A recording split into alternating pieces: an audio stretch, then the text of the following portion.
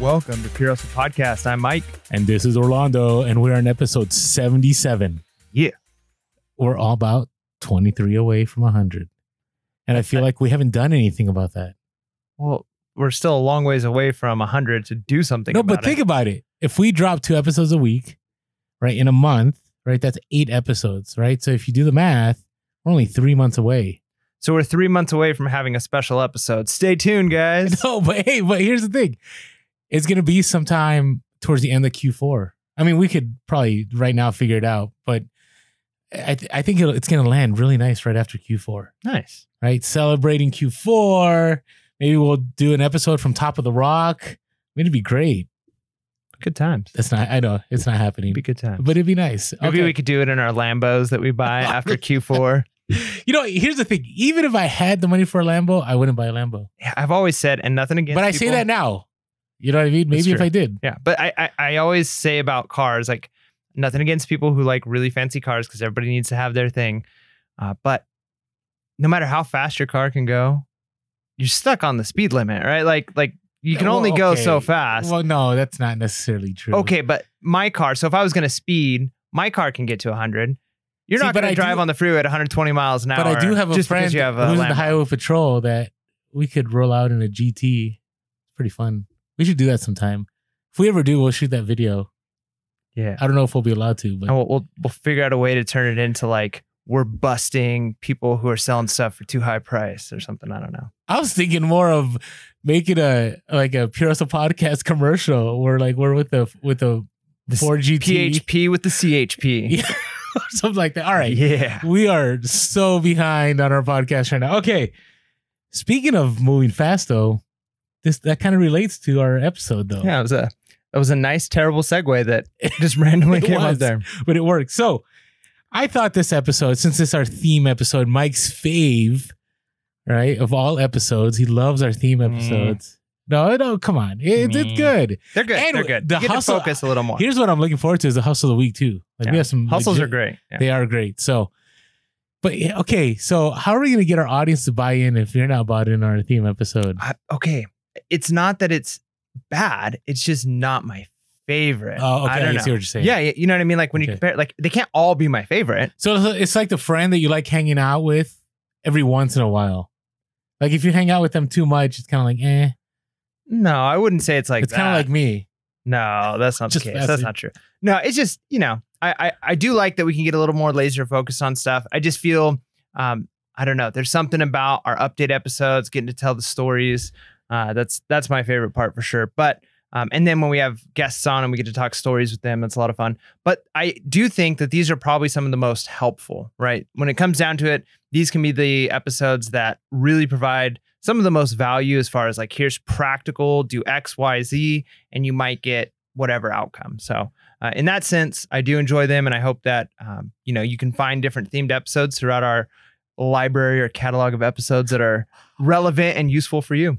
Hey, at least they're still relevant. We get messages that I listened to episode 3 and it was really relevant. I'm like, yes, that's good. That is good. That is good. I almost feel like we need to add like a little disclaimer at the beginning of our first episodes. It's like, please do not judge the quality of Pure Hustle Podcast on. We're really not that awkward in real life. So it gets better. Keep listening. Do you realize, if you're watching on YouTube, you can see us doing this, but when we ran those podcasts, those of you listening on the podcast, just try picturing this.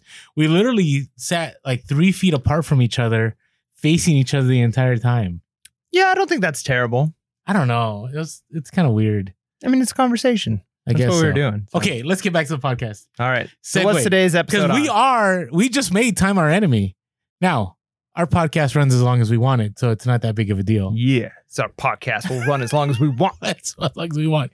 And, it's funny. Every time before we do a podcast, Mike and I have a discussion, and this time we didn't have it, but Mike goes, let's try to keep this, during a certain time. And we're like, yeah, we'll do it. And then we go way over. Yeah, so we've got no self-control. No, it's just because there's a lot of good stuff to talk about. That's why. True. That's what it is. All right, so this episode will be about don't make time your enemy. Do you get what I'm saying? Yeah, I think I know where you're going with that. Primarily, like, we've had people make comments, like we've said things like time is money, or not really said that, but have made comments that are close to that. And people have rightly said time is not money, right? And that's true. It's not, time does not equal money. It's not a perfect crossover, but time is an asset that can be exchanged for other things, right? Time is an asset that you can exchange for leisure. It's an asset you can exchange for money. It's an asset you can exchange for knowledge, but it's an asset that is constantly going away. Every moment you have some of it and then it goes away. And so you're exchanging it for something at any given time. And so, part of the thing is, if you're exchanging too much time for not enough money, you're losing, right? And so part of the thing is, you've got to find ways to never cut corners, but I guess streamline your business and find ways to not waste time. So that way you don't have to spend as much of that, the most limited resource we have, right? Because money is an unlimited resource to an extent. Other assets are limited to an extent, but time is the most limited. You never get it back. You only have a certain amount, and then it's done forever. Well, and what got me thinking about this too was, so I remember a year ago, over a year ago, where I would sell something and I couldn't get to it right away. Right. So I'd spend, there'd be times I would spend 45 minutes looking for a certain item. Oof. It was pretty bad. I mean, there was one time it was like 2 hours because I could not find the item. And then a few days ago, I sold about like 6 items within like an hour. So I went a whole day without any sales, like zero. Thank goodness that Amazon was still making sales. And I had those sales, and it only took me, I think, from the moment they sold to getting them where they were to packing them up, maybe half hour. All 6 items? All 6 items. Nice. Super fast. So you've definitely streamlined your process. Yeah, to a certain point, I mean, obviously these items were items that were in my home. They weren't in the storage unit. So storage unit would have added another, I don't know, like 5 to 10 minutes. Right. But I go, wow. Like I think about all the time and again, all the money I lost, right? Where time, instead of being something that I could use and it's kind of like money. We talk about money and how money is something that you should control. You shouldn't let money control you. It's the same thing with time. Like, you should be controlling your time. And one of the things I also recognized, and I think this came up when we were talking to the college picker, was that there was a point in time when I was part-time where I was like, okay, from this time to this time, this is the only time I'm going to do any reselling. Then when I became full-time, I don't know what happened. Like, I think there's certain weeks where I just feel like that's all I'm ever doing is reselling stuff. Right? Whether it's... Well, it's more of your job. I mean, you have to I get it, but we talk about reselling as a lifestyle, but I think there should be a place and time where it's not part of who you are for a moment. Yeah, I think Do you know what I mean? I think part of that, you might be coming to, I hate to use the term like an existential crisis, but in some ways, like, wow, like it's an identity thing, especially when you talk about if it's kind of who you are, not just a lifestyle. And part of that goes back to, what was it? The 4-hour work week, right? And one of the ideas that was talked about in that book was freeing up time and streamlining certain things so that you have more time to do other stuff. And we talked about what that would look like for reselling. And you've mentioned hiring assistants and things. And you've made comments that, like, you don't see yourself move into the warehouse setting. And we've had a few people even in comments make comments like, if you really want to make, 6 figures plus, like if you want to be like rolling in the dough, to be realistic, you're never going to be that level, that scale, reselling the way that we typically resell, right? It's just, if you're going to make that kind of money, you're basically 24/7. You're constantly grinding. At least for a little bit. Well, I mean, which a little bit could be in a few years. Well, eventually you're going to have to get to a point where you've got so much inventory, so many things going out, that unless you want to spend every moment of your day, even if you're making a lot of money, packing stuff, scanning stuff, taking pictures, you're going to have to hire people. And as you start hiring more people, you're going to have to get bigger place. And eventually you're moving towards that like kind of warehouse model. So I think that you got to find that balance, that kind of the happy medium of how much time am I willing to spend? And at what point do I need to cross over into, I'm upping this to the next level, which might actually free up some time, but it adds an incredible amount of more responsibility and I guess, problems that could occur, right? No, I agree. I do think there's the other side to that where you may think you need that, but the only reason you think you need that is because you haven't been a good steward of the time that you've had at the moment. You know what I'm saying? So you go, oh, I really need a VA, or I really need a helper, or I really need this. But if you had other systems in check and you had already done things correctly, maybe you don't need that. But if you're selling 40 items a day, right? Say that's about what you needed to sell in order to be making $250,000 a year, $500,000 a year. You need to be selling 50 items a day, 60 items a day. That means you need to be taking pictures and listing 60 items a day on top of sourcing 60 items a day on top of, so eventually you're going to have to move to a wholesale model. You're going to have to move to more of a warehouse space. So I do think there is a kind of a cap of what one person can do in kind of I'm doing this is like a one-man show, which I think provides the most freedom, but it also has a plateau of how much you can ultimately make. Now, I think there are models where like you could be into, we talked about it with college, Craigslist Hunter. Craigslist Hunter mentioned the person who traveled and had the model where he only did like really high-end instruments, right? So it is possible to break into a market where it's like, I only sell 5 items a month, but each item costs like $3,000 to $4,000. But even still, you're not making that $250,000, $500,000 a year unless you are grinding. And you've got to kind of ask yourself, there's a certain amount of freedom and money, and at some point you're going to be giving up one or the other.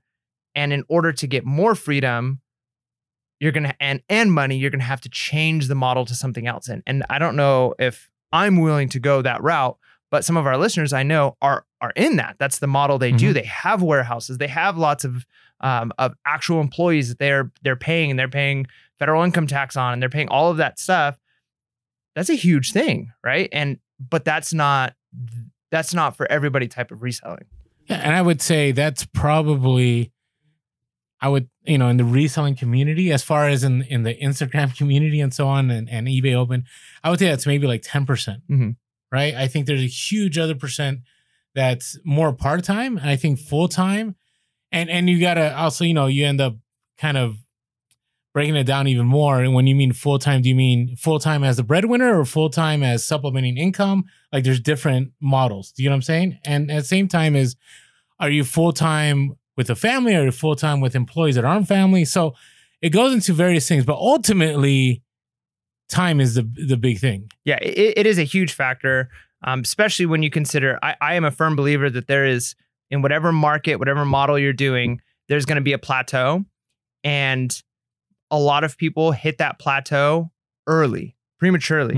They've plateaued at what they're able to do because there are areas where they can buy time. They can find ways to get extra time. And so if you can find those ways, you might be able to break through that plateau and find like the real limit of what you can do in your market with a 1-person or a 2-person or a 3-person show.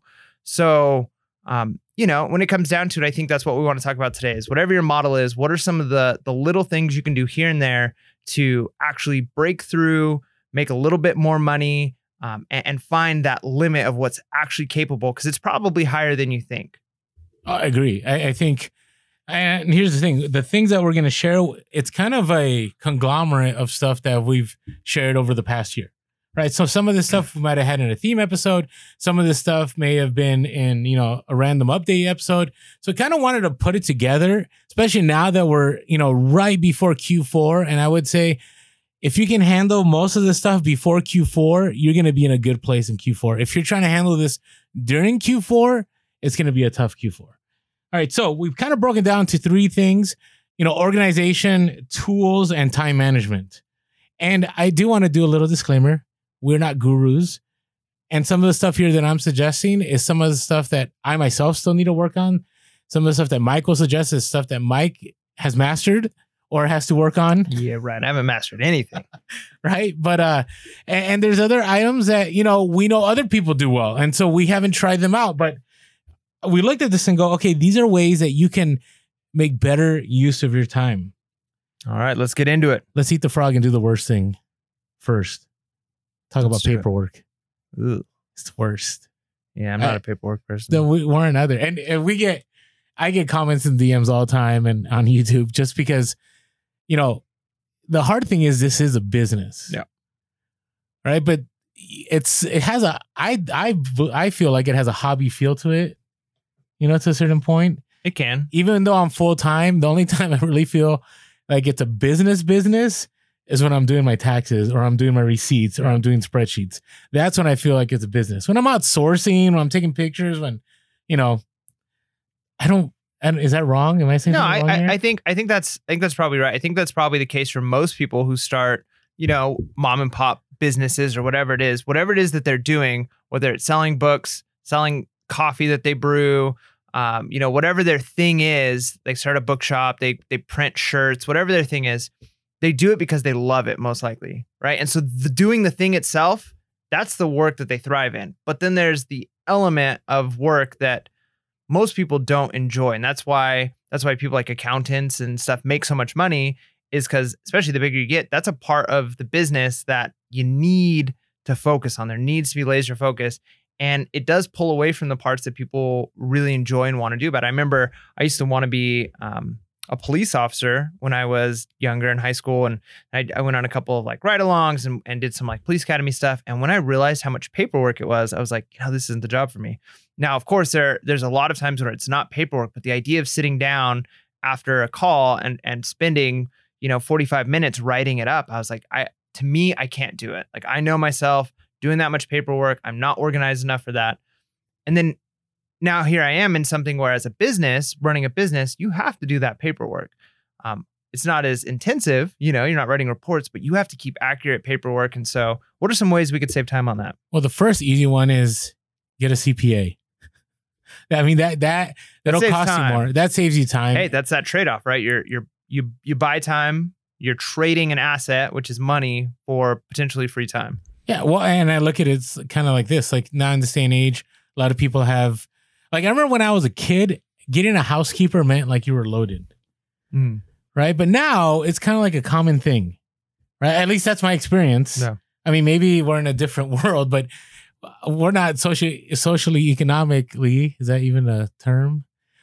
On the socioeconomic scale, we're not in a place where I feel we're well off. But we know people that make an okay living, and they have people come in once a month or once a week, whatever, and clean up the house, and that saves them time. And I've had people even recommend that to me, like, Orlando, if you got to go out there and you got to source, or you got to, list, you got to do stuff, why don't you just hire somebody, pay them $150, right, to do all that, that lost time, and you're going to make that money back. Yeah. Right. Then that's how I think about a CPA. A CPA helps you clean up those finances every month that, if you try to do it on your own and it's not your thing, like, you're going to spend lots of hours. Now, let's say you can't, right? Let's say financially, that's a tough one. Okay. So there's apps, right? So I think about mileage, right? Have you been tracking your mileage, Mike? Yeah. Okay. So how have you been tracking your mileage? I have an app on my phone that as soon as I start driving, it automatically like pops up and like, are you driving for work? And so I just hit yes or no. Is it MileIQ or? Yeah, MileIQ. Yeah. Okay, good. So I would say MileIQ is one of those apps that it takes zero time for me. Yeah. Right. Pretty much. Right. It runs in the background. It's kind of creepy. It tracks everywhere you go, but you seriously, and I've done this, and I would say I recommend this. You can go months without even doing anything with it. Now, the smart thing though is I always would put in at the end of each ride what it was for. So correct, sourcing or trip to the bank or post office. That way, during an audit, if there was never an audit, there's a specific, here's what this route was for. Now, before I got MileIQ, I had spent months and months driving to garage sales, going to the post office, doing all these thrift stores, all this stuff. And I wasn't tracking miles because when I first started, I was like, who cares, right? This is just for fun. I'm making a little bit of money. I did the same thing. However, if you have, and I know everybody's got different, apps on their phone, but I found that having Google Maps, so I'm an Android user, so I have Google Maps logged in, it automatically tracks every day where you go anyways, unless you turn that off. Like, you have to go and turn off, which again, it's kind of creepy because I can go in on my phone and I was able to go back and look, okay, well, I know every Saturday I'm driving for work, right? Because I'm going to garage sales, and I can pull up Saturday and it literally shows my entire route. Any Saturday I can just click, it'll show the time where every one of my stops was, and then I could see the miles. And so what I did is I went into my MileIQ and I just added them manually just because it would all be in one place. And then I took a picture of the Google Maps, and I just put that into a folder, for my taxes in case I ever got audited. It was like, here was this day. Here's the literal map of the route that I took. Right. So you may already have on your phone, even if you haven't been keeping track of miles through something, your phone might be logging where you're going and how it does. It's crazy, it right? Does. No, it does. And you may not even know it. That's just crazy. So some listeners right now are going to go investigate and find out that Google has been watching where they go. Now, and it's so weird. And especially too, because, not to scare anybody, because hopefully nobody's doing anything they shouldn't do. But like, if you've got like a company like email or something like that, and you're logged into that on your phone, you could very well be logged into that on your maps and all those other things. It could all be synced together. And everywhere you stop, you call out during the day, and then you go, hit up an amusement park and then go to the bar afterwards, or whatever it is people do. Hit up an amusement park and go to the bar. Yeah, I don't know, right? Like, it's possible that your employees or your employer sees like, hey, like you were gone, even though you're not using a company phone, you're logged into our account, and here's, where your account went today. All right. So it's crazy that it's logging. That's a side tip of how to go incognito.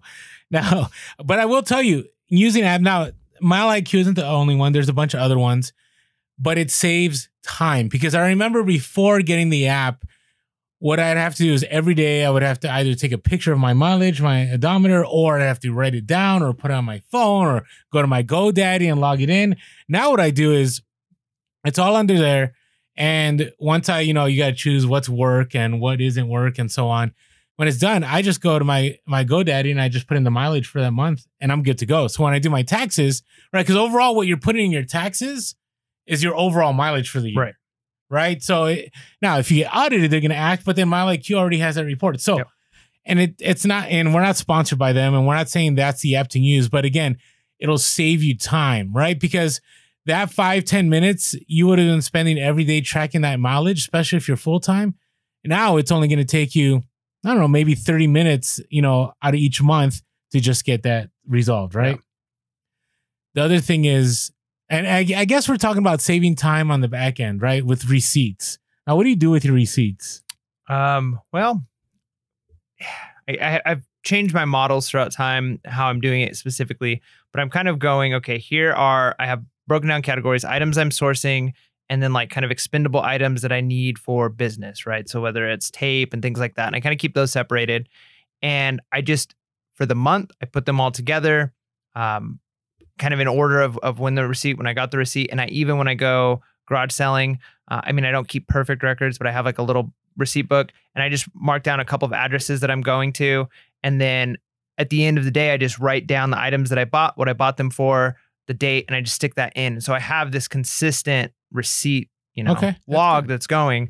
And then I should probably do something with them digital. I just think that's one more step, and I've got them saved, hard copy. I know there's programs you can use, like take pictures and scan them and stuff, but it's just so time consuming, especially when you have so many. I don't think that's one of the things I would say digital maybe not be your best for. I don't think the technology is there to make it an efficient time thing. Now, if you are, and I hate to say like that we're not serious business, but like if you're like a serious, legit business that like the IRS is watching because like you're bringing in hundreds and hundreds of thousands of dollars a year and you're paying employees and all this stuff, you probably should have digital receipts of everything backed up. And that's just a different level. And like I said, like as you move up through that, kind of scaling, responsibility goes up too. See, and again, whenever I just want to say, whenever we open ourselves up to what we do, we always get comments like you're doing it wrong. Yeah, no, I'm sure. Or you can do this better. And we're open to that. We appreciate the comments. But just so, again, our purpose here is to document our journey. Yeah. Not to be perfect, but to document our journey. So for me, the way I save time is with GoDaddy bookkeeping. I pretty much, unless it's a garage sale, everything, I use one card. And it saves me a lot of time. So I use my Southwest card. And that is every time I go to a thrift store, anytime I buy supplies, anytime I'm traveling outside of where I live and I have to get meals or get a rental car, it's all on that card. And so GoDaddy has already, like, you can set it up kind of like MileIQ, where you set up, okay, whenever a purchase is made from this location, it automatically is cost of goods or automatically it's travels and entertainment or whatever it is. Now, that's good, I think, in the sense that it gives you like the total amount you spent. The only thing I'd be concerned about with that, and we're not tax experts. I'm not a tax expert. Where are you going with this, Mike? So I don't know. I'm just saying, I think in an audit, they're going to want itemized receipts. No, So you no, can't I just keep, say, no, like, I didn't finish finish what I was saying. So I still keep all the receipts. I don't get rid of the receipts, but I don't. I just put them. I have this accordion for each year, Mhm. and I just put it in January. Every receipt goes in there, right? Because I already have it tracked in GoDaddy, right? Mhm. So when I do my taxes and I meet with my accountant, I just go and I just let them know, okay, here's the number for this, here's the number for that, and that's it. Now, if I get audited, sure, they're gonna want to go back to the receipt. They're gonna want to take a look at, okay, does what is on GoDaddy match up? We keep talking about auditing. You know how rare it is to be audited? No, it's true, but it's one of those things that's the reason you keep these records. One is for yourself to make sure you're growing and doing things Mhm. correctly, and the other reason is to keep yourself honest and accountable, so that if you were to be audited, I mean, just like you buy life insurance hoping you don't die anytime soon, right? Like you keep really But there's good more records. chance of you dying than getting audited. I mean, maybe, but I know quite a few people have been audited. In fact, one person I know that was audited primarily because the person that did their taxes, they got like inspected. Like Really? the person that they went to, like a legitimate tax person that they went to every year and paid, had some kind of weird thing that came up. And so every single one of her customers got audited. And it was like a long process. It was my brother-in-law went through this and my sister-in-law.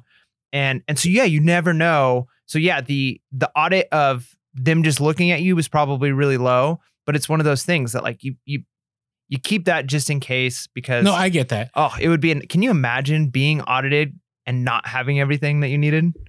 No, I don't even go there. That's like I just my worst case nightmare. I mean, to every time I me- do taxes, I'm like, I don't care. I will like not even claim everything I need to claim. I just want that audit risk bar to be as low as possible, because just the idea of being audited is just terrifying to me. Not because I'm worried, it's just the time that it takes to go through everything. And actually I've heard from people that it's not that bad. They're not, they're pretty good people that come and talk to you and stuff. From what I've heard, and again, this is not what this podcast is about, is as long as they see that you have systems in place Mhm. and you're doing things to track stuff. And I know people that have been audited too, that they just wanted to know that they had things in play. So you're talking about doing like the cash receipt thing when you do garage sales, right? Tracking that. You're talking about tracking where you go. You're tracking about mileage. If they see that it's consistent, in my experience from the people I know that were audited, the IRS didn't lay too heavy on them and didn't go too much into details. Because overall, they're like, oh, you can prove that, and we have our Instagram archive. So there we go. That'll prove every place we go and source. No, I'm just joking. But again, saving time. Here, we have thousands of hours of video. Please watch it. I'm serious. You want to waste 1,000 hours of my life? Here you go. What they would do is say, you show me the video for this specific item. Yeah, I can. I'll put it together in a 20-hour video for you to watch. All right, now, saving time. Okay, so there are apps out there that will help you save time. There's software like GoDaddy. Some people use QuickBooks. These things will cost you a little bit, but they will help you save time overall in that paperwork, right? And then spreadsheets, I don't have any major recommendations. I think that it's about every time you buy something and you sell something, being consistent on, which I will tell you I'm terrible at. Yeah, I mean, keeping spreadsheets is a good idea, whether it's through something like GoDaddy or something like that. Well, what I mean by spreadsheets is when you're doing cost of goods, like this is how much I bought it for, Yeah. this is how much it's sold for, this is how much my shipping costs. Really, that's how you probably always should be doing it. One is so that you have records of what is your actual income, how much you really making. Because if it's all just out there, like, Mhm. I think I paid this much for an item, I'm sure I made money on it, you really have no idea. Like if you want to know when you're talking about saving a little bit of time here and there, part of that should be making sure that you're making the most amount of money here and there, right? Correct. But So spreadsheets are important. It's one of those things where it is a lot of work up front. It's a lot of work to be in the habit. But if an extra 15 minutes every day is an extra 3% of your income over the year because of, you're finding where you have seepage, right? Like where you're losing money, and you're finding where your biggest profit margins are.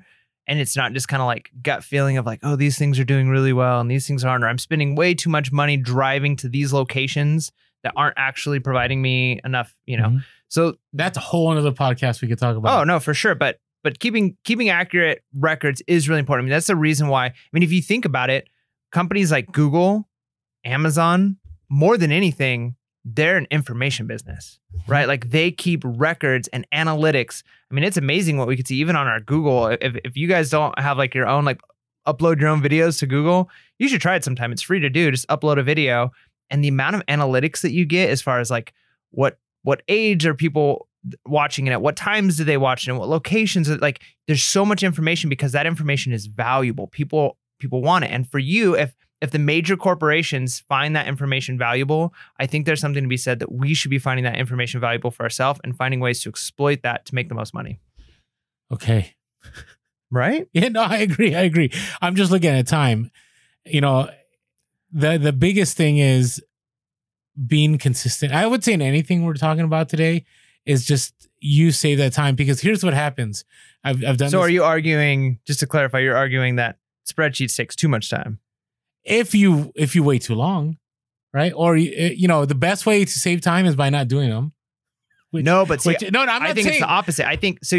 But that's the same for all of this stuff. The best way. But I'm not recommending that, because you end up losing time in the end. Exactly. Because when it comes tax time, and it's, there was this one year where I remember I did absolutely nothing. The only thing I had was GoDaddy bookkeeping. But as far as tracking mileage, as far as, tracking cost of goods, as far as doing that, I did nothing.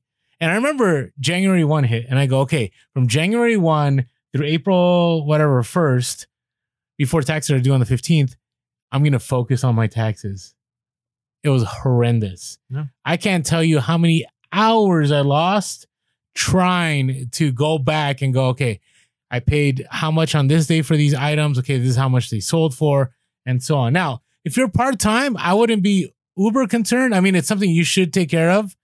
But if you're full-time, you will lose tons of money if you don't track what you're doing. Yeah, but I know I've lost thousands of dollars. Yeah, I think you're only thinking, though, spreadsheets in the sense of taxes. But one of the points I'm trying to make is that spreadsheets can become an asset besides just I get it. A cover your butt for taxes. It's an asset that saves time in the future and provides more money. So keeping it, it's like, yeah, it's going to take you an extra 15 minutes, 20 minutes a day, whatever it is. But if that amount of time doesn't just save you time as far as taxes down the road, but also gives you more data to work with as far as where you're actually making money, where you're losing money, what items are costing, how much it actually costs to send a package out, the cost of mileage, like when you could really figure that out. Because there's a lot of costs, like hidden costs, that if you're not keeping track of, because you get the mileage, you get to write that mileage off. But if you're not, as you're going, thinking, okay, the oil change on my car, the new tires on my car, my engine just blew, I need to buy a new car. Like all of that stuff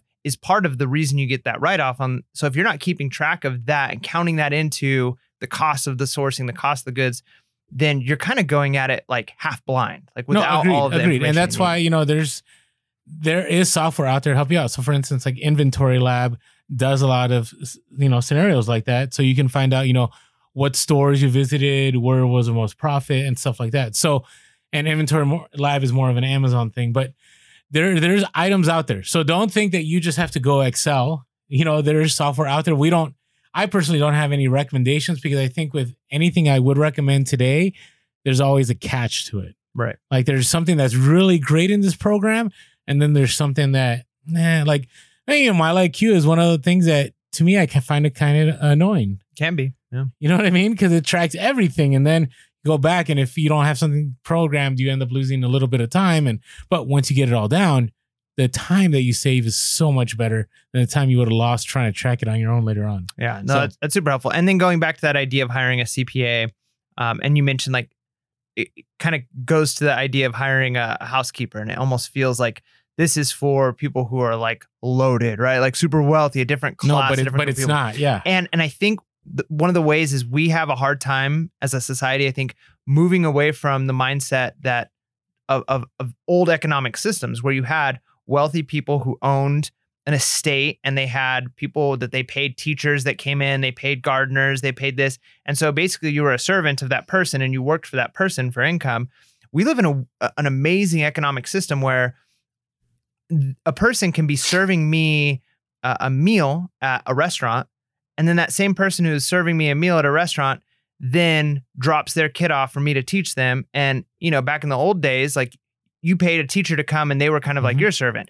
And so it's like a trade-off for the person who is serving a meal to somebody. That person they're serving the meal to might be washing that person's car later on that week when they go to the car wash. So we're all serving each other in different ways. And so it's all an exchange of, I have this good I can offer right now. Here's what it's worth. Same thing with like a CPA. So does seem weird. Like I'm hiring somebody to take care of my taxes. That's for like business owners, but it could be for you because again, it's that cost benefit analysis. Correct. And we could go so many, I mean, we could even meal planning. I mean, you can talk about now there's all these services where you can order meals in, right? And I think about myself as a single parent, like, I don't always have to get Little Caesars, right? I can order stuff in, but again, it saves time that I could either A, choose to spend with my family, or B, I can choose to devote to the business, right? But again, time is not my enemy. Instead, I can use time to my advantage. All right, let's move on from paperwork. You good with that? Let's do it. Okay. Let's talk about sourcing. So sourcing, I think, is where you can lose the most amount of time. Out of all of it, I could be wrong, but you can spend hours sourcing and it's not profitable. I'm sure that's happened to you, Mike. Yeah. I mean, I part of that is the nature of the game. Like, yeah, there's an element I feel like you can get better at and walk into a store and say, it's not worth my time, not making money here, move on. But then there's also the element of the most money to be made there might only be found with an extra 30 minutes of searching, right? So that's part of the game, I think, when it comes to time sourcing. Are there ways to save time? Absolutely. But man, if you're going in Q4 into a Target or a Walmart or a Best Buy or whatever to find what that item is you can be selling on Amazon, you might be scanning for hours to get that, right? And you might not find it, but you'll never find it if you don't put in that time. Yeah, but what I was referring to was, there's this, when I first started reselling years ago doing the part-time thing, I wouldn't say, hey, I'm only going to be in the store for this long, right? What I would do is like, oh, I'll just be here. And then sometimes I would be there as long as it took for me to find profitable items. Where in the end, I could have spent an hour and walked out with nothing, right? And then over time, what I did is I'm not going to spend more than an hour at a store. And then I went to, I'm not going to spend more than a half hour at a store, right? It's kind of like the Tim Ferriss 4-hour work week, right? If you say you're going to get it done in, 2 hours. The 80-20 rule. Yeah, the 80-20 rule. Like, I think the same thing applies to sourcing. I really do. I think garage sales is another place that you can lose so much time. If, and we've talked about this before, how to get ready for a garage sale. Make sure you have your route planned. Make sure, you use keywords to figure out what you want from different locations. And if they don't have what you're looking for and you don't see anything else within 5 minutes, it's time to move on, right? You're saving that time. But I think it relates to all areas. I think it relates to retail arbitrage. I think it relates to thrift stores. I think it relates to going to outlets, where I would say you got to calendar those times in during the month. So one of the hard things I experienced when I went full time was, what do? I have 7 days now.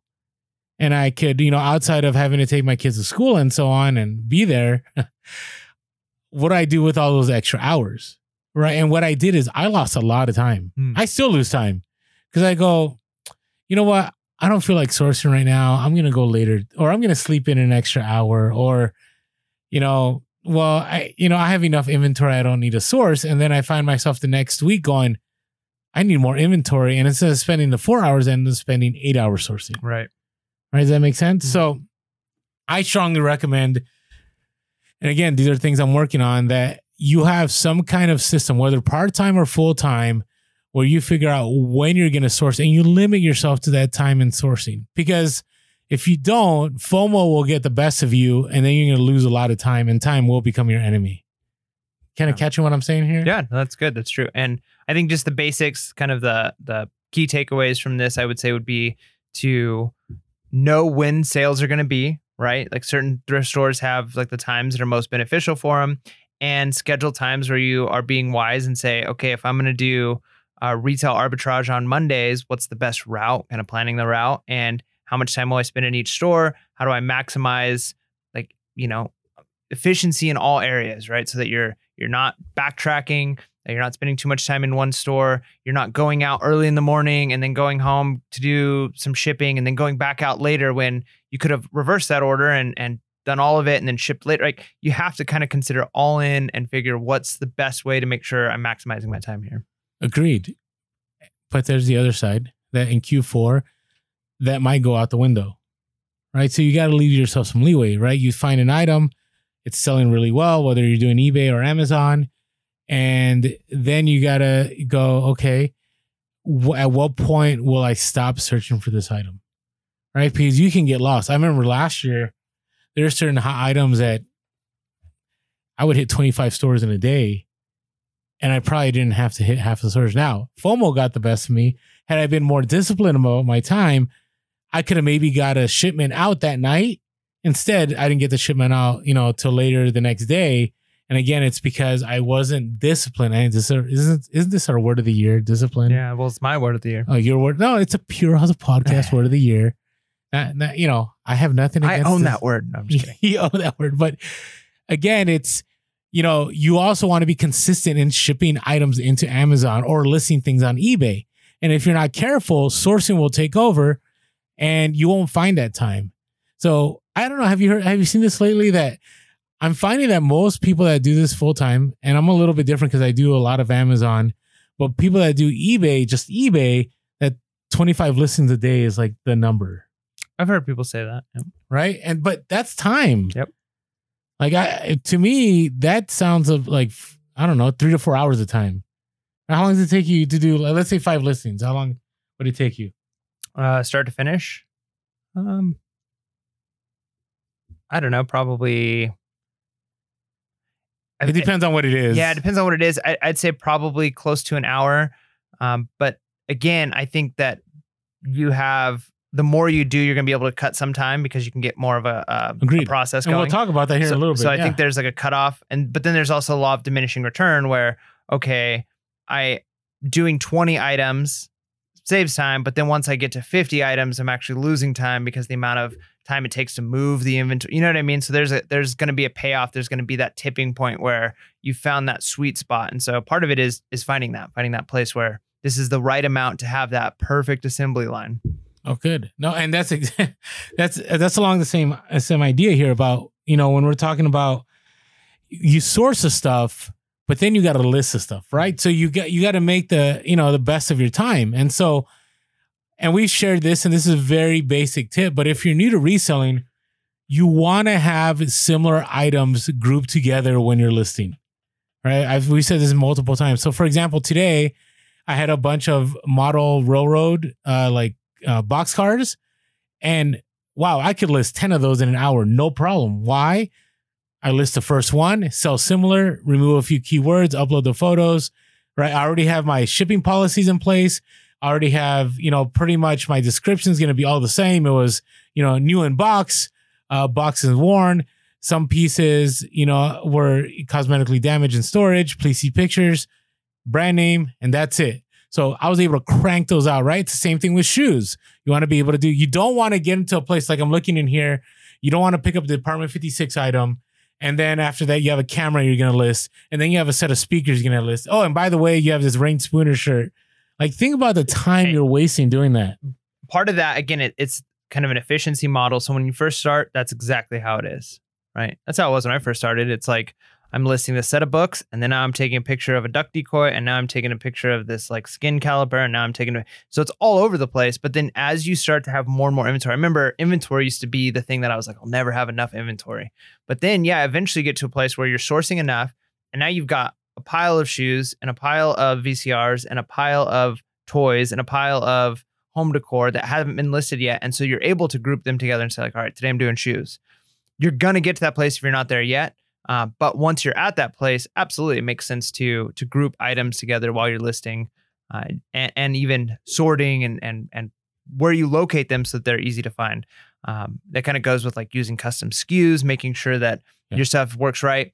My custom SKU system and it's not fully Let me rewind a little bit though. Can I rewind just Sure. Can I interrupt you? Go for it. Okay. Before we move on from the pile, so don't feel bad if you have a pile of, let's say, clothing, and you don't want to list it yet because you have more shoes. So I'll give you an example. I won't send anything to my helper until I have about 50 pieces of clothing, right? Because it would be an inefficient, it would be a waste of my time for me to drive out to where she's located and drop off 20 pieces just 3 days later to drop off another 20. Because where we're located, I'm losing about an hour or so of time doing that. And then she's losing time because she has to set up, the lights, the backdrop, get the cameras and upload it. So what I say is, if you have the space, it doesn't hurt to go, okay, I'm not going to start listing these items until I have this certain amount, right? So for me, for shoes, I have to have at least 10 pairs of shoes before I ever consider listing it. If I have hard goods, I have to have at least, and this is just me on my own. When it comes to my helper, I have to have at least, to make the time efficient, I have to have at least, 30 pairs of shoes for me to drop off to make that time efficient. Does that make sense? We wanted to take a quick moment to thank our sponsors for this episode. Yeah, and I think part of that too comes down to where you're at in your reselling journey. If you've got 6 pairs of shoes and that's really all you've got to list, you better be listing those, No, or if you've got like a variety of things. But yeah, as you get more focused, now the thing is you should always be listing. If you're at a place where you're like, well, I only have a few of each item and it's not the most time efficient, at that place you're losing time, but you're also going to be losing money if you don't list. So as long as you're consistently listing, you get to be more picky about, okay, I'm going to wait on VCRs until I've got enough that I'm going to set up the whole testing system and I'm going to get in the groove for VCRs or whatever it is. But you need to be in a place where you're at least listing consistently to be that picky. Being that picky comes with, it's like a privilege that comes with having more items that's actually going up on eBay or being sent to Amazon. Otherwise, you don't have the luxury of being picky. Yeah, the only reason I brought that up is because it sounds like I'm telling people to create death piles, and I am. Just so you're more efficient with your time. Because I did it when I was part-time, where I would source 3 shirts, 4 shoes, 3 hard goods, a couple electronics, and I would try to list that all in that day, and it would take hours. Or over time, I developed these different piles, and then I could just knock things out super fast. Yeah, and that comes down to, do you have more time or do you need money more? Right? That comes. No, I agree. Yeah. I agree. There comes a time where it's time to list and sell. Yeah. Like you have no other options. All right, let's talk about custom SKU label though. We've talked about this a lot, but still, every time I bring it up, whether on Instagram or someone goes, I didn't know about that. Yeah, custom SKUs, it's really important to be using on eBay, or if you're keeping track of your own items. Because I was really shocked when it came last year when I tried to figure out all of my taxes and go through what's sold on eBay. Mm-hmm. eBay does not keep a very long record of items that sold in your store. Well, they do 365 on Terapeak. Okay, well, they do that, but but no, they don't. It doesn't go back very far. Right. So I'm like, wait a minute, what about the stuff I sold over the summer? Where's that stuff? Right. How do I know how much money I made? And I wasn't keeping accurate records when I first started. So all of that to be said, when I first learned about custom SKUs, the system constantly changes as I grow. How you do it changes. But I'm looking at some shelves that I have right now, and I have a whole shelf that's men's shoes. And then within the men's shoes, there's totes. So there's 1 and 2. And then within tote 1 and 2, there's a couple of bags. And inside those bags are the individual shoe bags. So I will put in my custom shoe, or in my custom SKU label, I'd put MS for men's shoes. And then I'd put 1 for the tote. And then I would put 2 for the bag that it's in. And then I'd also add a little tag of the date that I bought it and the price that I bought it for. So I know what order all those things go in. And then when it comes to my record keeping, it's oh, well, can I take this offer from this item that I bought? And it's well, look, I paid $7 for it. And I bought that, 2 years ago. And man, I've been holding on to it. I better get rid of it. Right. So inside of my custom SKUs, I'm able to keep all of those records: when I bought it, how much I bought it for, where it's located on my shelf. Now, the pain is when you start to grow and it's well, now I have another shelf and it'd be more efficient to move this stuff over to this side. Then things start to get a little wonky. You got to go back through and change. But, you can there's ways of doing that, but it is so helpful to be able to look, something sold. All right, here's exactly where it is. It saves so much time. Agreed. I'm telling you. And if you're wondering what the custom SKU label is, if you're brand new and you're listening, you have no idea, it's in your listing. So I think it's a few blanks down and it says custom SKU label. Okay. And so what you're doing is, I think, the best way to do it. I know others that do it, like they put all that info out there. I need to be better. I don't put, how much I got it for and all. I'm at my 40. I'm still pretty good at remembering things, so I don't put it on there, but maybe I should. I mean, it never hurts. I mean, I can remember, like the other day I posted a watermelon plush that sold 7 years ago. I mean, no, that sold after 7 years. I still remember how much I paid, and I still remember. Well, I knew where it was because I had it in my custom SKU label, right? And I knew that taking $9 for something I paid a quarter for that's been in there for 7 years, probably the best thing to do at that time. Yeah, I think you will get to a place though, if you've got thousands of items, you're not going to remember exactly how much you paid for everything. Oh, I think there's a threshold. I really think 2,000. I'm not there yet, but I think 2,000 will be the threshold. Man, if you can remember that many items specifically, like exact how much you paid for everything, that's pretty incredible. Well, I'm still there. It's weird, but I can still do it. I would say every once in a while there might be something I'm like, I have no idea, but it's very rare so now. If you buy like 9 shirts from a thrift store and each shirt has a different price, you remember exactly how much each one of those shirts was, or do you just kind of average like, well, they were about $3 each? For the most part, I can remember. Wow. Or I go to, it was probably, let's see, if I bought it 3 years ago, it was probably $4.99. If I bought it last year, it was probably $6.99. So there is still going to be, there's a little bit of guesswork there. Sometimes. For the most part, there isn't though. Huh. I don't know. Anyways, I wouldn't recommend that. So no, I'm just saying that's what works for me. I'm weird. Okay, so that's just. I mean, I have a really good memory, but I've told you I can't again. But when it comes to movies, I can't even remember plots or how they end, and I can rewatch them 2 years later, like it's the first time. This guy's weird. So, but I can tell you what happened in the first Crusade and the second and the third. So it's weird. That's how your brain works. It, okay? That's how your word. All right. So custom SKU label. So, and I would say I'd say take it one more step, but you need, to me, and this is, I'm talking to myself, you need to sort out those items. And so what happened was I got in a habit, like I was really good about doing custom SKU labels when it came to shoes, right? Because shoes were kind of just easier. But when it came to clothing, I thought, oh, you know what? All the Hawaiian shirts will go in this one tote, and all the Harley shirts will go in this other tote, and then all the Disney and sports stuff will go in this tote. And then what happened? We started to outgrow those totes. 100%. Yep. So then I end up with, I now have 4 Harley totes. And so if a Harley shirt sells, I have to go through all 4 totes, right? Where I wish I had done custom SKU labels from the beginning. So if you're new, that there's no better time to get this started than now. Because I'm telling you, when you get, I would say even of 500 items, you're going to get in a place, if you're not organized, that you are losing time, a lot of time. So anyway, so, that's my next process where I had all my shoes figured out. I have all my hard goods. I just got to a place where I thought, I'm never going to need more than a certain amount of totes. And now I do. Boom. It happens. It happens. And I've lost time. So again, learn from our mistakes. Yeah. It's good. So, all right.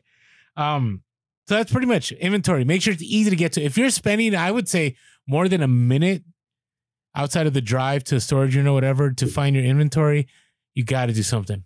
Like it should not be taking more than a minute. It should be like, boom, it's right there. And you got to be really careful. I just throw this out there. If you do sell similar, do you do sell similar or do you do drafts when you list on eBay? I do sell similar usually. Okay. To change that custom SKU label, to be really vigilant about it. Because what I've done before is I haven't changed it and something sells and I go back to that tote, it's not there. Then the panic hits.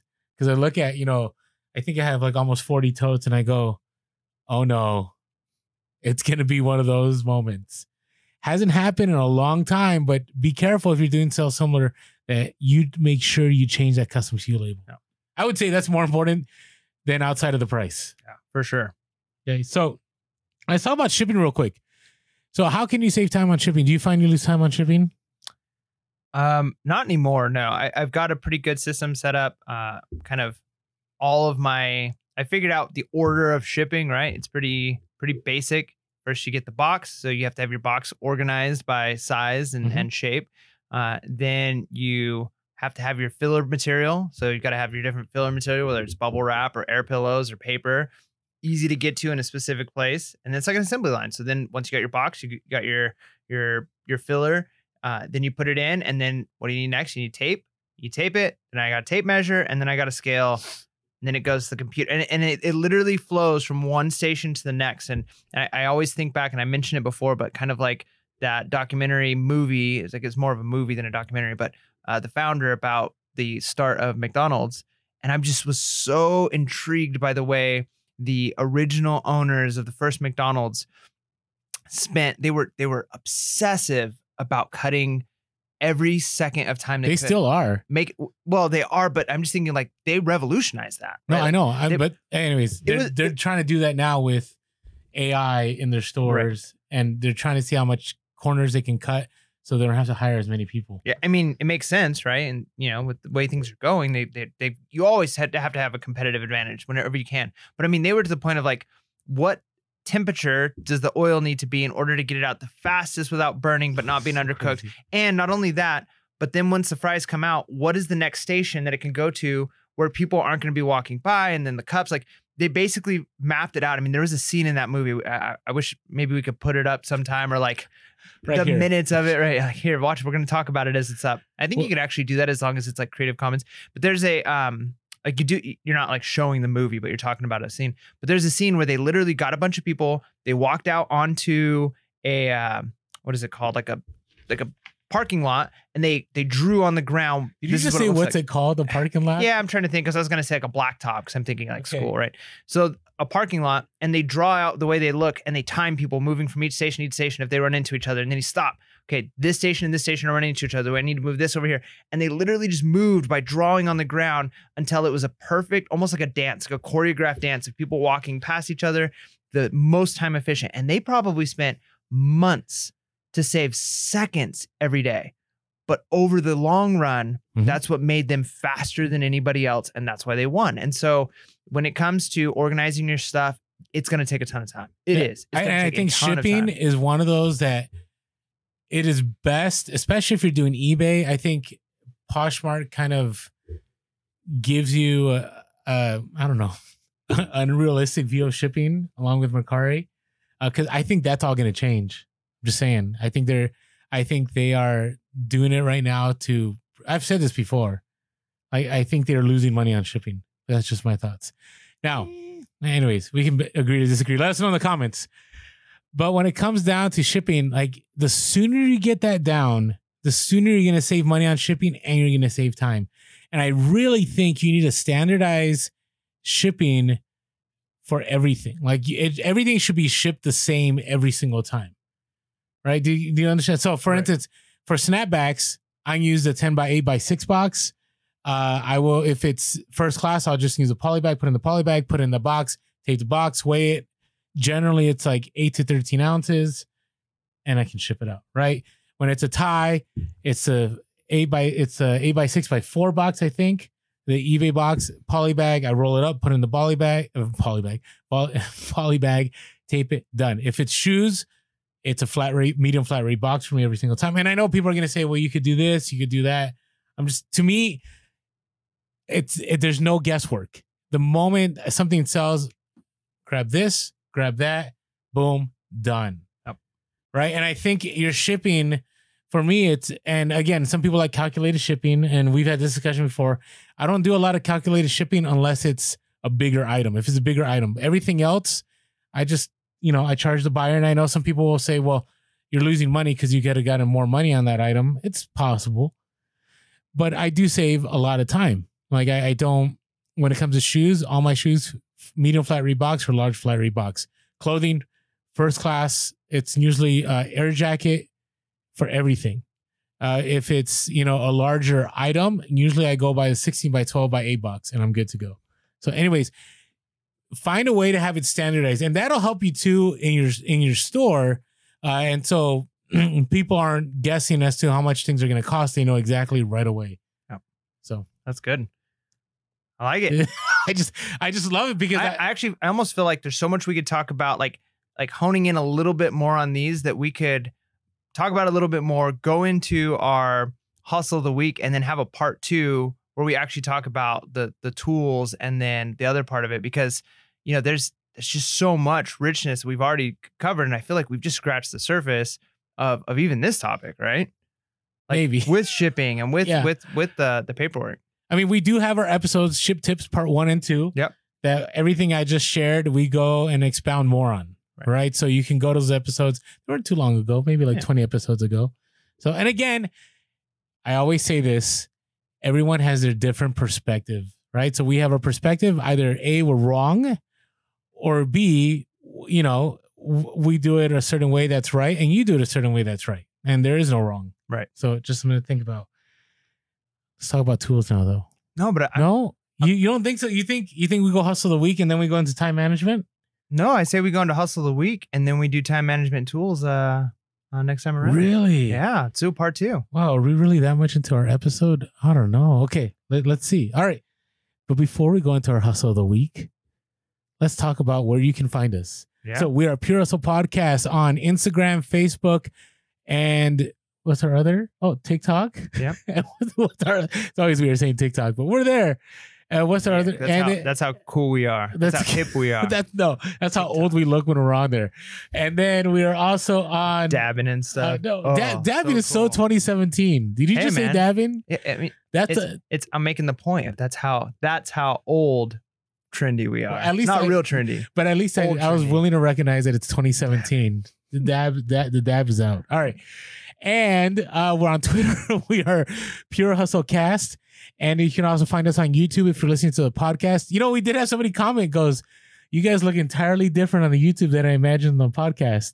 Yeah, it happens all the time with me. But you guys didn't tell us if it was good or bad. So we'll just leave it there. It doesn't matter whether it's good or bad. But yeah, I mean, it is funny when you just listen to people, you got no idea what they look like. But if you want to see our mugs, you can come on over to YouTube and give us a watch. Our long flowing hair and my luscious locks. Luscious locks. But Mike takes extra effort to be clean shaven all the time. So if you're listening to the podcast, just wait till you watch the YouTube. Yeah, they know. We've said enough times, and I'm up. That we're the bearded peeps. But yeah, so give us a watch there. Really, the two things that are really important to help us get the word out. There's several of you who've helped us, by donating some money. That's huge. We appreciate it. We are so grateful. It honestly is one of the ways we're able to keep doing what we're doing. But a bigger way that you can help us is by getting the word out. And the two ways that if you're on eBay, you're on Amazon, algorithms are huge. So for us, it's the YouTube algorithm and it's the iTunes algorithm, as it were. And the best way to make sure that we're visible and that people can find us is by leaving comments or leaving reviews on iTunes. That's huge. You don't even have to type anything. We love that so many of you guys are.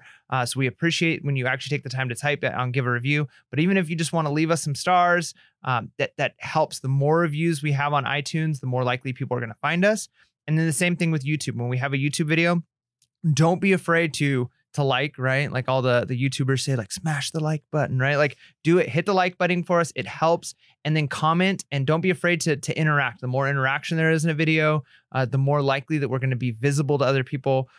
We do this for free. We're not selling you anything, but the way you can kind of, pay us back, as it were, just to help us get the word out. That's all we're asking for. We just want more people to, or just listen to us. Yeah, listening is great. We appreciate that too. But if you can go on, leave a review, if you can like the video, if you're watching on YouTube, do both, right? That would be huge. Like we're so grateful for those of you who take the time to do that.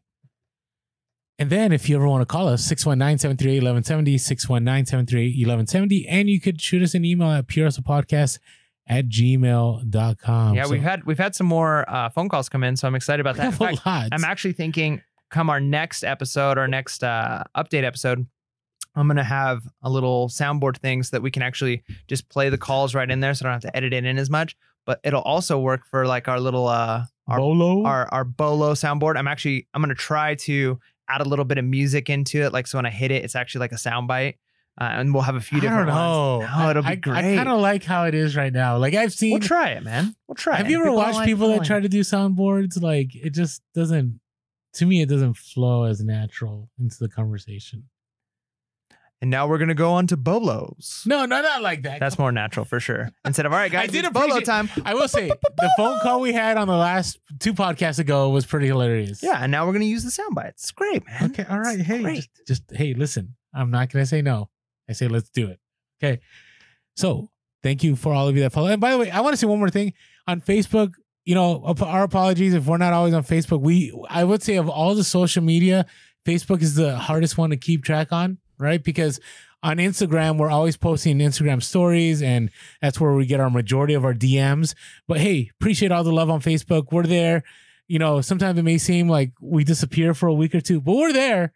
We're there. So keep following us there. Really appreciate all of you. And thank you guys. You know, we're at 12 almost. By the time of this podcast, we'll be pretty close to 12K on Instagram. So we're just really grateful for that. Yeah. Okay. So we must talk about our hustle of the week. We need a hustle of the week soundboard. Hustle of the week. I'm okay. Now I do think we need a soundboard. Yeah, man. So, all right. That'd be great. Well, how about you start us off here? All right. So our first one comes from Alex. The Instagram handle is The Good Batch Store. So it's at The Good Batch Store. So went to a thrift store towards the end of the day after a few garage sales and flea markets and paid $20 for a sealed and retired Pirates of the Caribbean Black Pearl ship Lego set. That's pretty sweet. I remember seeing those. I never picked those up though. I mean, you know, my kids wanted them and they were too expensive back then, but speaking of which, my wife is actually just was at Disneyland not too long ago, went to Star Wars Land, and whenever we go, I haven't seen it yet. I really want to, but whenever we go, Pirates of the Caribbean is like one of our favorite rides to do. It's I love that ride. So, you know, the ride that it's the only time that your kids can go through a ride and like you can see a bunch of drunken people and prostitutes and women being sold at auction. No, they took that out. No, it's still there. No, they took that out. When did they take that out? They took that out. Like how long ago? I was at Disneyland a year ago and it was still there. No, they took it out, man. Did they really? Yeah. That's so weird. I'm not saying they. That's weird. Yeah, it's gone. Like how long ago? I don't know. Last time I was there, that was like a whole thing. They took it out. Interesting. I still think it was interesting of all the rides. Like that ride, there was like this is. Hey, I mean, they're showing this. No, it's history. I'm a historian guy. I just thought it was kind of funny because you know my kids would be like, "So what's going on there, Dad? Like, why is that guy?" They really asked you that? Yes. Really? Yes. My son at one time said, "So, you know, like, what's a wench?" And having to explain, you know what I mean? It was just kind of one of those like interesting. I never thought Disneyland would spur those kind of conversations. Not the conversation starting place you'd expect for stuff like that. So, anyways, we got so Pirates of the Caribbean sealed Lego set. Picked it up for $20, sold for $535 within 24 hours. That is amazing. It just goes to show, like, you never know what you're going to get. I mean, you see Lego stuff all the time. Some of them, there's usually going to be money if you can get it at the right price. But man, those certain things, like if you can pick up something like that, a sealed limited set where there's not a lot of them left, there's somebody, a collector out there looking for it. So I think the key takeaways here are sealed is good. Old is good. We've had people tell us that even if they're not sealed. I'm sure. Yeah, if they're complete.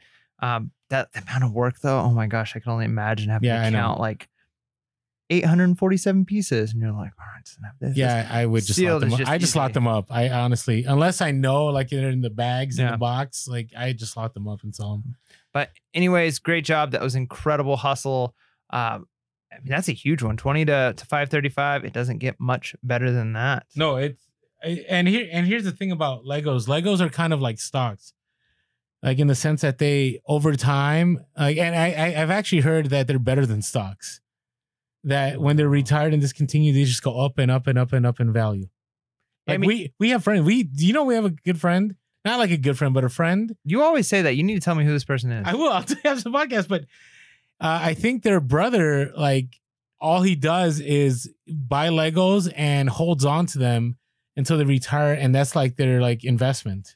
So we've got a kind of friend who has a brother whose cousin you think does Legos as their 401k. It's a true story. It is. Right. It's their 401k closet. I'm serious.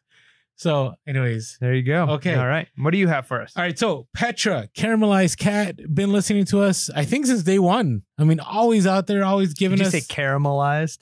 Okay. Is it caramelized or is it caramelized? I don't know. I say caramel. See, I'm a caramelized. Did you say caramel? I say caramel. You have.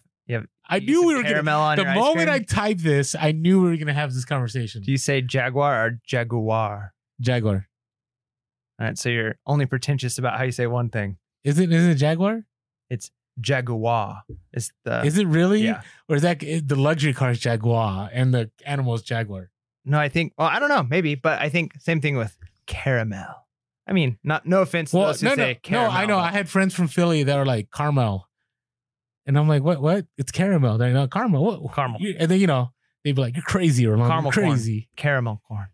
I mean, it has a prettier sound to it, but I think I don't want to say stuff that sounds prettier. Petra, our apologies. Yeah. How do you say it? It's your Yeah. name. You tell us how you say it. All right, but had an awesome hustle of the week. And I like, I've been talking about vintage 90s clothing. So came across a Charlotte Hornets starter jacket. Now, it's not like any kind of starter jacket. It's the one that has the Hornet like on the front, like full on the front. It looks pretty awesome. And a rapper, J. Cole, actually performed with it at the NBA Finals weekend. Was it NBA Finals or All-Star weekend? One of those, halftime show back in February. This exact one or No, the exact one. Huh. And this wasn't the finals because finals was later. So,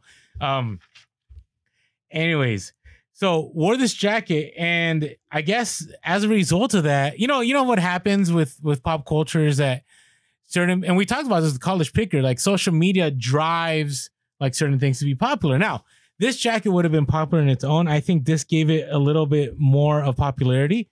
And so wearing it, a lot of people are wearing, a lot of people are like probably looking for that jacket and so on. And so what ended up happening is post this, and within 24 hours, all right, paid $4 at a thrift store. Okay, $4. When's the last time we paid $4 for something? At a thrift store? I think I bought like a little cheap piece of nothing for about $4. A cheap piece. What's the cheap piece of nothing I look don't know. like? I'm just, a little whatchamacallit. A little dirty, broken whatchamacallit from the thrift store. Okay. All right. Well, anyways, picked up this awesome starter Charlotte Hornets jacket for $4.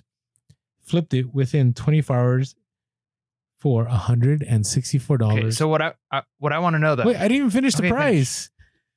Mike's interrupting me. $164.95. Okay, glad you got the 95 cents there. I had to. So, but you're saying it's the same jacket the rapper wore. So what I'm saying though is No, not the rapper not the jacket that he was wearing. okay. So that was what I asked in the Oh, beginning. okay. I thought you so meant this like- is like the okay. same style, the exact Correct. same, the same logo, and it's the same type of jacket. It's exact, but it's not the one he wore. No. Okay, Okay. I was gonna say how in the world would you know when you bought it at a thrift store unless it was signed by him he on the embroidered inside? his name on the Yeah. front, like I wore this. J. Cole. Like, no, I get that. But still, I seen you can just look it up. Just Google J. Cole halftime show Charlotte Hornets jacket, and the picture will come up. It's a sweet jacket. I'm a Warriors fan, so I don't really care for it much, but it's a sweet jacket.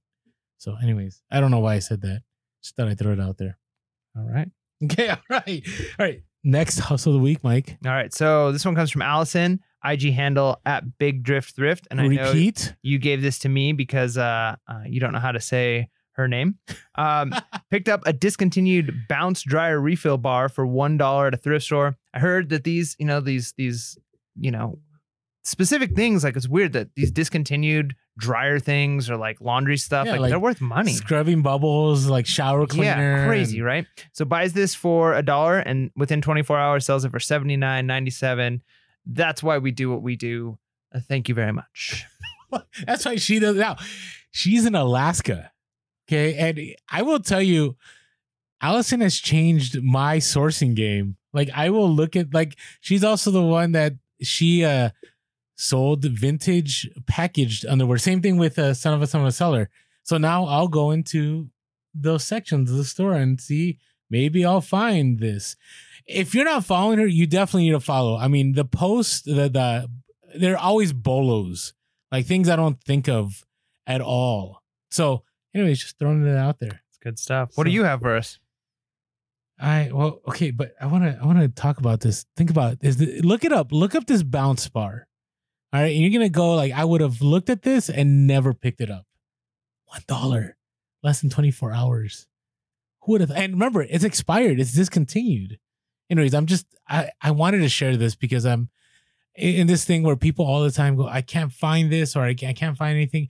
Stuff is out there, and you just got to be willing to research. Would you have picked up the bounce bar before this podcast? No. I probably would have.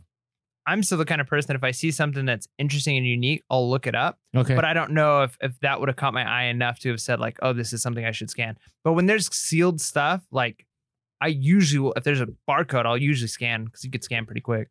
Okay. I'm just, wow. I want to, it's always cool when you have these sales. So great job, Allison. Thank you so much, Alex and Petra and Allison. Our hustle of the week, hopefully our 2-year level or somewhere around there. Now mine's more of a story hustle of the week. Actually, mine's a network of the week. All right. So a lot of you watch Instagram caught some of the story. So a friend of mine from the store that shall not be named was a supervisor there. Isn't there a supervisor anymore? But again, I always say about sharing your reseller is always a win, except at Target. Should we need to come up with a name for Target? Like the Red Menace. Yeah. Or I don't know about that. Or Comrade Target, or I don't know. We need to come up with something. I don't know about that. No, I'm serious. Like that store. All right. Look, they're already giving resellers problems. They already gave me problems. So I'm kind of like so annoyed. All right. Stop shopping there. No, that good stuff for me to flip a keyboard. All right. No way. There you So it's got to be incognito. All right. So here's the awesome thing. This store, they all knew I was a reseller. So it'd be great. I don't go to this store as much as I used to because, lots of changes have happened. But I remember I would go to the store and they all knew me. Hey, Orlando, check out this. Look, hey, look what just came in. We know you saw this. How about that? And the stuff was never, they didn't go like, hey, Orlando's coming in and let's mark this up even more. I mean, it was pretty much, I don't know what fair price means, but it was a price that I was willing to pay for most stuff. And so I developed this great relationship where, I'd show up and he'd point things out. Well, he loves the store. Haven't heard from him in months. Sitting at home, I don't know, whatever. Get a text message like, hey, old friend, just want to let you know my parents sold their home. They have a lot of stuff. They need to get the stuff out. But you can take whatever you want. So it wasn't like, hey, come on over. Can you clear this out and I'll give you everything? It was just like, just pick whatever you want. So I go and I show up and I felt like it was like American Pickers, right? Like they had 2 sheds that they haven't gone through in years.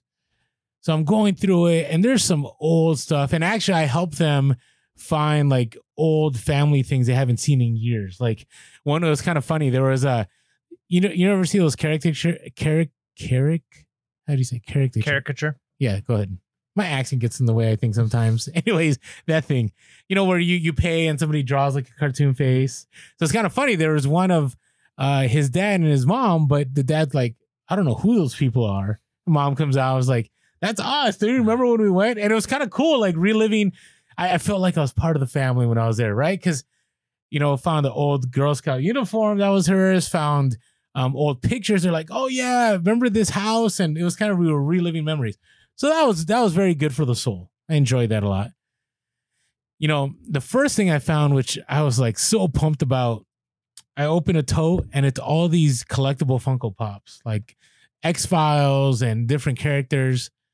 Unfortunately, that one I couldn't walk away from because it wasn't theirs. It was some relative who I just stored it there, but found all kinds of stuff. So I walked away, I go there and I was kind of concerned. I was kind of like, oh, are they going to be willing to, part with some of this stuff? And it's free, by the way. Like, can't beat free. It was all free, right? And they weren't even asking me, usually when you do these things, they want you to take everything, right? Which ends up costing you because you got to go to the dump. Then you got to find connections where I'm going to sell this and that. And I'm not, I don't know. Maybe I'll go to doing buyouts, but for now, it just seems a little overwhelming for me. But there's a lot of money to be made. So I go through, I pick up all kinds of stuff. I picked up a bunch of hats. One of the hats that I picked up was a vintage Chargers hat. It was all stained and whatever. Within 24 hours, sold for $32, like right off the bat. I also picked up a bunch of old Christmas Disney ornaments. I also was able to pick up the old Girl Scout uniform stuff. I picked up some old Polaroid cameras. Nice. Now they weren't large money makers, maybe 30 to 40, more like decoration pieces. Again, this is all free. Also was able to pick up a dual deck Sony with the remote control. Nice. So, that's money right there. And then a reel-to-reel, which I was kind of shocked about. I've never picked up a reel-to-reel. Like, that was the first time ever.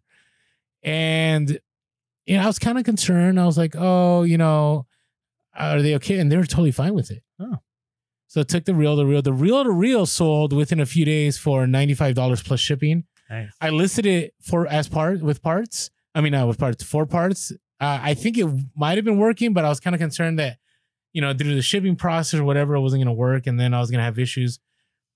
But the story doesn't end there. So I had left a boogie board that they were going to give me for my kid. And I knew they were really into Star Trek. So one of the sad things is I found all these Star Trek collectibles and the dad was really into it. And the dad was like, I'm going to keep those. And I totally, I get it. Like, that's yours. It's your collectible. Yeah. Beggars can't be choosers at that point, right? No. And I'm not going to, they're really good people. Like, I'm their guest. I'm not going to challenge anything. But I remembered I had picked up while I was in San Francisco, I had picked up this Cleon mask, like this headpiece, and it had like the arm pieces, and it was really cool. I knew they were into Star Trek, and I kind of was like, you know what? I want to give this to them, right? They love Star Trek. So I said, hey, when I go pick up the boogie board, are you okay if I give you guys a Star Trek, Cleon mask, because I know you guys are into it and you guys help me out a lot. So I show up, just not expecting anything, and we sit down, and I'm kind of scared. Like, I know they follow us on Instagram, and I was like, oh, they saw the hat sale and then the reel-to-reel. Like, are they going to be okay? Yeah. They pretty much, that's $130, right? And again, I know they would have to list it and ship it, but still. And they were just excited. And I'm like, this is pretty nice. And I sat there and we talked, and then the dad goes, Orlando, I have this old starter satin Chargers jacket that I was thinking of giving you or my son. My son wants to sell it, but I was thinking of giving it to you. And I'm like, oh no, like, I don't want to get in the way between. Don't get in the way of family. And family. And I said, hey, listen, I'm just here to give you the Star Trek stuff. But in the end, they were like, no, just take it. And it's a starter satin jacket that, I guess you could say it was a trade, but it was never a trade. Right. Right. And they gave it to me, and I'm going to list it. And I'm like, wow, like, who knew? And I'm still good friends with this guy, and who knew that for me, I'm talking about maybe 4 or 5 years ago, striking up a friendship, letting someone know I was a reseller, to outside of the store that shall not be named, continuing that relationship, that later on, right, it would be very beneficial. Yeah. It's huge. Right. So I hate calling it the hustle of the week. I call it network of the week, friendship of the week, whatever you want to call it. Of the week. Friendship of the week. But it was awesome. So I still have a lot of that inventory. Some of it I already have listed, and, make those connections. And we're getting a lot more people on Instagram that are saying, hey, Orlando, thank you so much. I actually shared with somebody on reseller, and it opened doors. Somebody actually today had posted something that they were going to go pick up something. They mentioned to that person they're a reseller, and then that person gave them all this other extra stuff that was all profitable stuff. Had they never said that they're a reseller, they wouldn't have walked away with all those items. Yeah, and it helps with a lot of things too, right? Like, I've got people who save boxes for me. I've got people who save, air pillows for me. And then sometimes there's the downside to it, where people, they know you're a reseller and they want to help you out. And so it's like, hey, I've had this happen to me a few times. Like, hey, I left some stuff on your doorstep of some stuff that, I was going to just give to the thrift store, but I know you could sell it, so I just gave it to you. And you look through it and it's like, oh, thanks, and none of it's worth it. I'm just going to take it over to the thrift store. But it's worth it to have those connections anyways, because you never know when it's going to pay off. And I find that it works counter to you maybe 1% of the time in my experience. I mean, let me share this real quick. Look, they found a scale for free on Craigslist. I'm just going to throw it out there. Beach Bum Thrifter on Instagram. Found the scale on Craigslist, went to pick it up, and got a crazy machine that presses plastic cards. They don't even know what it's called, which is kind of funny. It's probably going to be profitable. 5 monitor picked, and then said that they're a reseller, and said, oh, you know what? I have all this other stuff. Ended up with 5 monitors, 5 keyboards, 5 calculators, and a Brother typewriter. Wow. Just by saying, I want to say those 5 words. I am 4 words. Saying those 4 words. I am a reseller. Yo, I'm a reseller. There you go. Yo, those 5 words. Yo, I'm a reseller. Scored. So always, always, always share unless you're at that store. All right. That's There my you hustle of the week. That's good. I mean, that's a lot better than my hustle. I don't have an amazing story. Just kind of, I guess, encouragement. Like I've sold this week a lot of shoes that I've purchased, 6, 7, 8 months ago that I bought for, pretty good price, $5, $6, $8. And I've sold quite a few Morels, a pair of Ugg boots, a couple of other shoes that have been sitting in inventory, and I've kind of almost been discouraged. Like, man, I haven't had shoe sales in a while. And then all of a sudden, shoe sales are rolling in, and I'm selling a pair of Morels for $59.99 plus shipping, and I'm selling my Uggs for $30, and I'm selling this, and these are things that I got for pretty cheap, and it's like, all right, like it paid off, right? And so even though it's not a huge hustle, like this huge big find, like I guess like one pair of Morels I probably got for $4, and I sold for like $50, so it's good, that's not bad. That's great ROI. But it's just that consistent, like you might have a dip for a little while in sales of a certain type of item, but then over time, as long as you're picking up the right kind of stuff, it's going to sell and it's going to be worth it. So yeah. Okay. That's what I have. So you hustled for your hustle of the week. Yeah. All right. So, hey, I encourage you guys, by the way, the hustle of the week hashtag on Instagram, you need to follow it. I'm just going to put it out there. Ever since I had mentioned to people, we already had said, hey, tag hustle of the week, I put it on Instagram. But I put a post on, like, if you're not following, you need to follow this. And since then, so many people are hashtagging. There are so many bolos, so many scores on there. It will, I think, in time be the Pure Hustle Podcast Hustle of the Week tag.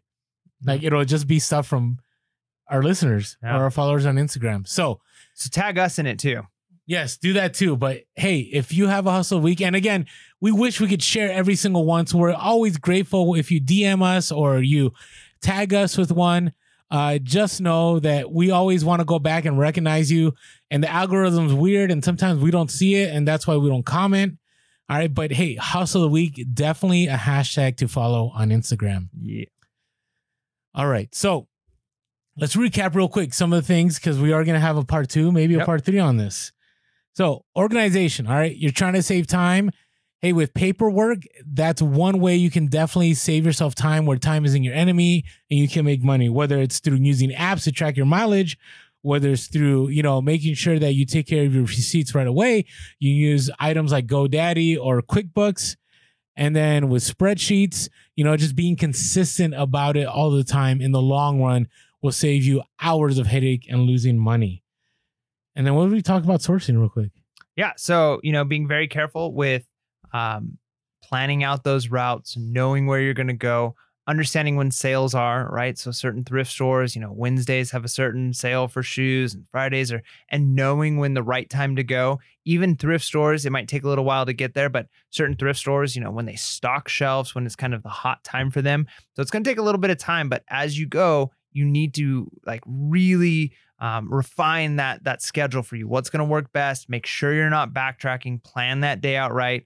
I'm a little bit more of a planner than Orlando is, but I think that in the end, on certain things. Well, yeah, but in the end, not being too. I think there's a good thing about kind of being free of like, I'm just gonna, when the iron's hot, you're gonna strike. So you want to be able to have that opportunity, but also knowing that, okay, if I set this time to this time for shipping, and then I'm not going to be backtracking to come back because, I got to get to the post office before. And then now you've got to go back out again to get those items. So really planning out ahead of time. I'm a big believer that, the old saying, an ounce of prevention is worth a pound of cure. I think it's the same thing. Is that your quote of the week? There it is. Boom.